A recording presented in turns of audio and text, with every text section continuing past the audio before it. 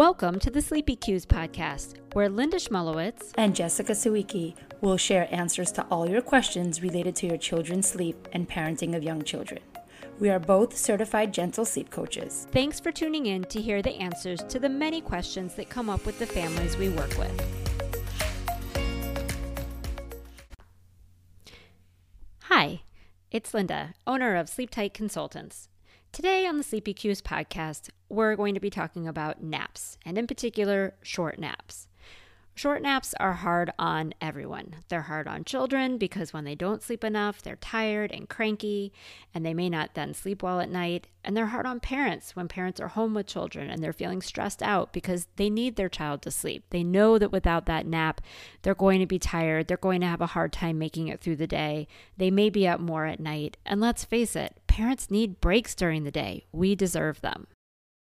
So as an overview for what we're going to be talking about, we're going to go over what constitutes a short nap and why those happen. We're going to talk about short naps for newborns, which are a little bit different than short naps for older children. And we're going to be talking about why naps may be short for children past that newborn period. And then, of course, how to improve those short naps if they're happening to your child. A nap is considered to be not long enough when it doesn't pass the 30-minute mark and really even the 45-minute mark. Ideally, naps are at least an hour because that's how you know your child has crossed from one sleep cycle to another. Many children are really very good at taking exactly 30-minute naps. You might be thinking to yourself, how does he know it's only been 30 minutes? Is he wearing a watch in there? My son was a textbook 30-minute napper. Every day I would watch him. I would see on the video monitor, 30 minutes would hit. All of a sudden, the fingers would start moving, the toes would start moving, and he was up. Those short naps that he was taking lasted until about 7 months old. So when your child doesn't go from one sleep cycle to the next, then that nap isn't really as restorative as it could be otherwise. Now, does it not count as a nap at all? No, not necessarily. It all goes into the cumulative amount of sleep that your child needs from the day. But what you'll notice is that your child is still going to seem tired when they wake up from those naps that don't cross from one sleep cycle to the next. It is very normal, though, for children to wake up a little bit, toss around, and then be able to get themselves back to sleep. So if you're watching your child on a video monitor, you'll see that that happens, and you'll see that they actually can connect those sleep cycles from one to the other. Newborns often take very short naps, and this is really normal for many reasons. One big reason is because newborns' brains aren't developed to the point in time or to the place where they're able to connect those sleep cycles easily. A lot of this has to do with brain maturation, and so as your child's brain grows and develops, they will get to a point where they can connect those sleep cycles more easily. This can happen often around the 6-month mark, which I always feel awful telling parents of newborns because I know that if you have a 1 or a 2-month-old who's taking short naps, 6 months may feel like an eternity from now. It's not to say that it always takes that long. I have definitely seen children's naps improve before then, but in many cases, that is how long sometimes that process of brain maturation can take. Also for newborns, as we've discussed on other podcasts, babies are not born with the ability to soothe and regulate themselves, and so they need help falling asleep when they're going down for a nap and also at bedtime in many cases. And so then when they get to that sleep cycle, they often have a hard time keeping themselves asleep, which is why in many cases, if you're holding your newborn for a nap or they're being worn in a carrier or they might be in a stroller where they're moving, they might have an easier time crossing from one sleep cycle to the next.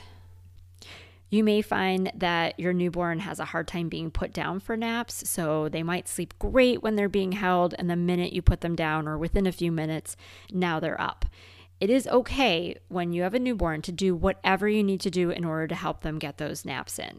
So a nap that's been held for or a nap that has motion sleep, so in a stroller or a car seat, is absolutely better than no sleep at all during the day. I really encourage parents of newborns to really attempt to do 1 or 2 naps in a crib or a bassinet, especially at the beginning of the day when naps are going to be much easier. As you move into the later hours of the day where your child is going to become more overtired naturally, then using all of the tools in your toolbox to help your child nap is completely fine. That means that you may be using a carrier or a car seat or a stroller, whatever it is, as long as it's safe, it's fine to do that for your child's naps. The other thing that's sometimes confusing for parents of newborns is whether or not you should swaddle them for naps. So if your child is swaddled at night, then I would recommend that you swaddle for naps as well.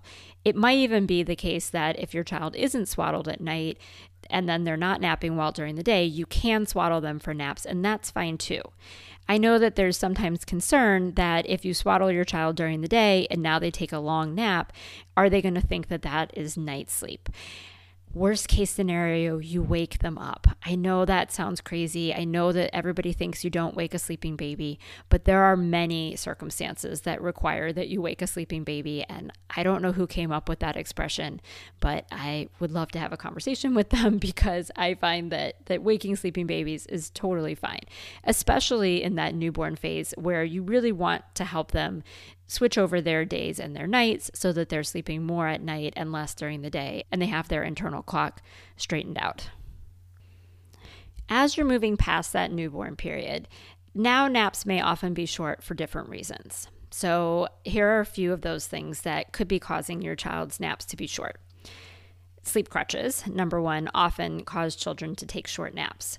Sleep crutches are anything you do to or for your child in order to help them fall asleep at the beginning of the nap, or same thing, at the beginning of the night. A sleep crutch is something that you may need to use to help your child fall asleep, especially during that newborn phase when they have limited ability to sleep independently. But as children move past that 4 to 6 month range, they start to become more and more capable of putting themselves to sleep and staying asleep. And if your child needs help falling asleep at the onset of that nap, then when they get to that 30 or 45 minute mark, they often wake up and they can't get through those sleep cycles.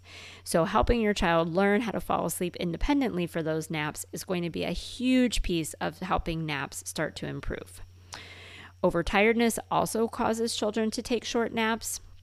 Children become overtired when they've been awake for too long between either waking up in the morning and a first nap, between naps, or between that last nap and bedtime. How long it takes for your child to become overtired is largely based on their age.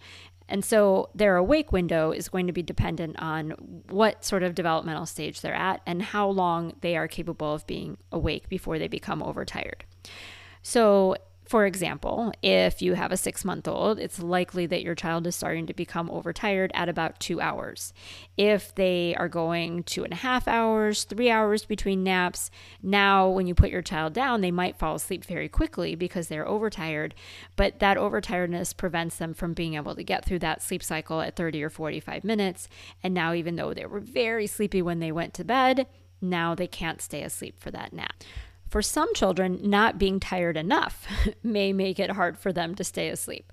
Now, I know that you're thinking to yourself, Linda, you just said that our child needs to not be too tired, but there is a range. So I've seen some babies, particularly younger babies, who if you put them down too early, so say it's a 6-month-old and you put her down at 1.5 hours of awake time, she may fall asleep because some children will just fall asleep, more easily when you put them down than others. But now she doesn't have enough sleep pressure in order to be able to stay asleep. Sleep pressure is the amount of pressure that builds up in your child from one nap to the next. And when they get to the point where that pressure is at the highest, now they're able to fall asleep easily, and they often will stay asleep for the right duration of that nap time. Naps may be short for children also if they're not sleeping in a dark room. Now, parents always ask me, how dark does the room actually have to be? Children do not need to sleep in a cave for all sleep to be good sleep. Unfortunately, though, if you have a child who is really alert and is just very stimulated by all the things that are happening around them, then being in a dark room can significantly improve their naps. As I was saying before, you have to have a certain amount of sleep pressure in order to be able to fall asleep. But no matter what, naps are never going to have the same amount of sleep pressure as your child has at bedtime. And that's where it builds up throughout the whole entire day. It makes it easier to fall asleep at bedtime than it is at any other time during the day. Also at night, your brain is starting to produce melatonin, and that allows you to fall asleep and stay asleep. So for many reasons, naps are much harder for children than night sleep is.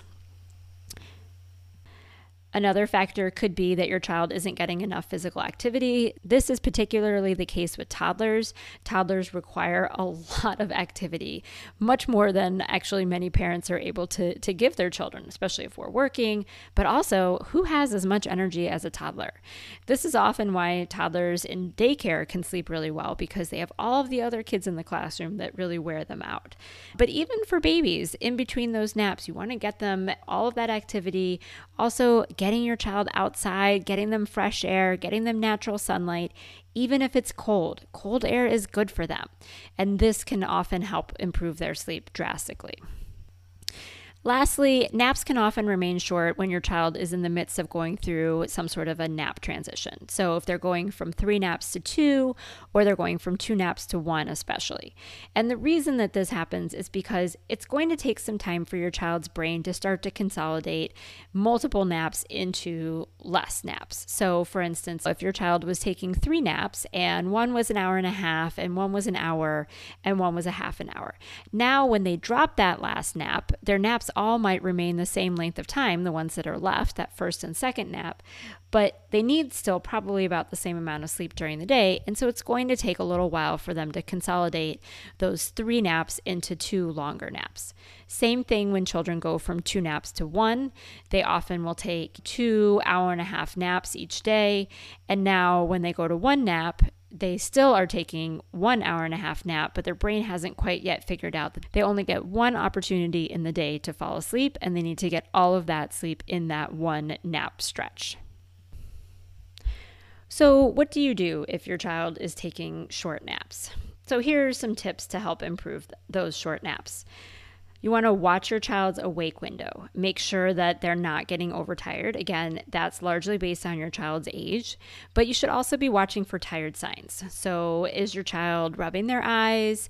Are they yawning? Are they not making eye contact? Are they looking off kind of to the corners of the room? Are their eyes getting a little bit glassy? Or are you getting into that overtired phase where you're getting that crankiness, the constant eye rubbing, the ear rubbing, the repeated yawns? There's that little red rim that's kind of starting to circle your child's eyes. Maybe their eyebrows are turning red. If you're moving into that overtired phase, now your child is likely to have probably a harder time falling asleep, but you're going to end up with shorter naps as well. You want to make sure that your child is napping in a cool and dark sleep environment whenever possible. I realize that daycare naps, this might not always be possible, but you do the best you can with the circumstances that you have. You want to make sure that you're doing a nap routine before your child goes to sleep. And so this doesn't have to be as involved or as elaborate as a bedtime routine, which I would argue really doesn't need to be much more than 20 minutes either. But for nap routines, you do want to have something that signals to your child's brain that it's going to be time to go to sleep. As I said, naps are harder than night sleep, and it's hard for children to shut down in the middle of the day and just go to sleep, especially when they've been playing and interacting with the world around them. And so you want to go into their room, turn down the lights a little bit, maybe you read a short book, maybe you sing a song, and then they're going into their sleeping space from there. Nap routines help children change gears to go from being awake and playing to now I need to shut down and go to sleep. And this is something that even daycares can do. In many cases, children struggle with naps at daycare, and I'll suggest that they ask the daycare worker to do just a brief nap routine, and even that can make a difference. Very, very important. You want to also make sure that your child is going down fully awake for that nap. So not getting help drifting off prior to being put into their sleeping space, and also not being helped to fall asleep once they're in that sleeping space. So if you're patting your child to sleep or rubbing their back or even singing to them as they're falling asleep, these are things that your child is going to now need when they go through that sleep cycle, and that can make it harder for them to stay asleep. And so the idea is that if your child is independently falling asleep at the beginning of the nap, then when they get to that sleep cycle, they may wake up a little bit, again, very normal, but they're going to be able to keep themselves asleep.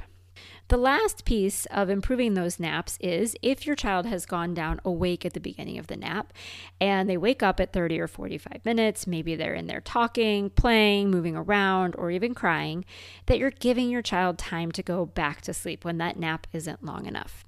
And this is really important because children are very capable of putting themselves back to sleep. It may be hard. It is absolutely the hardest piece of all the sleep skills that you're going to ask your child to do.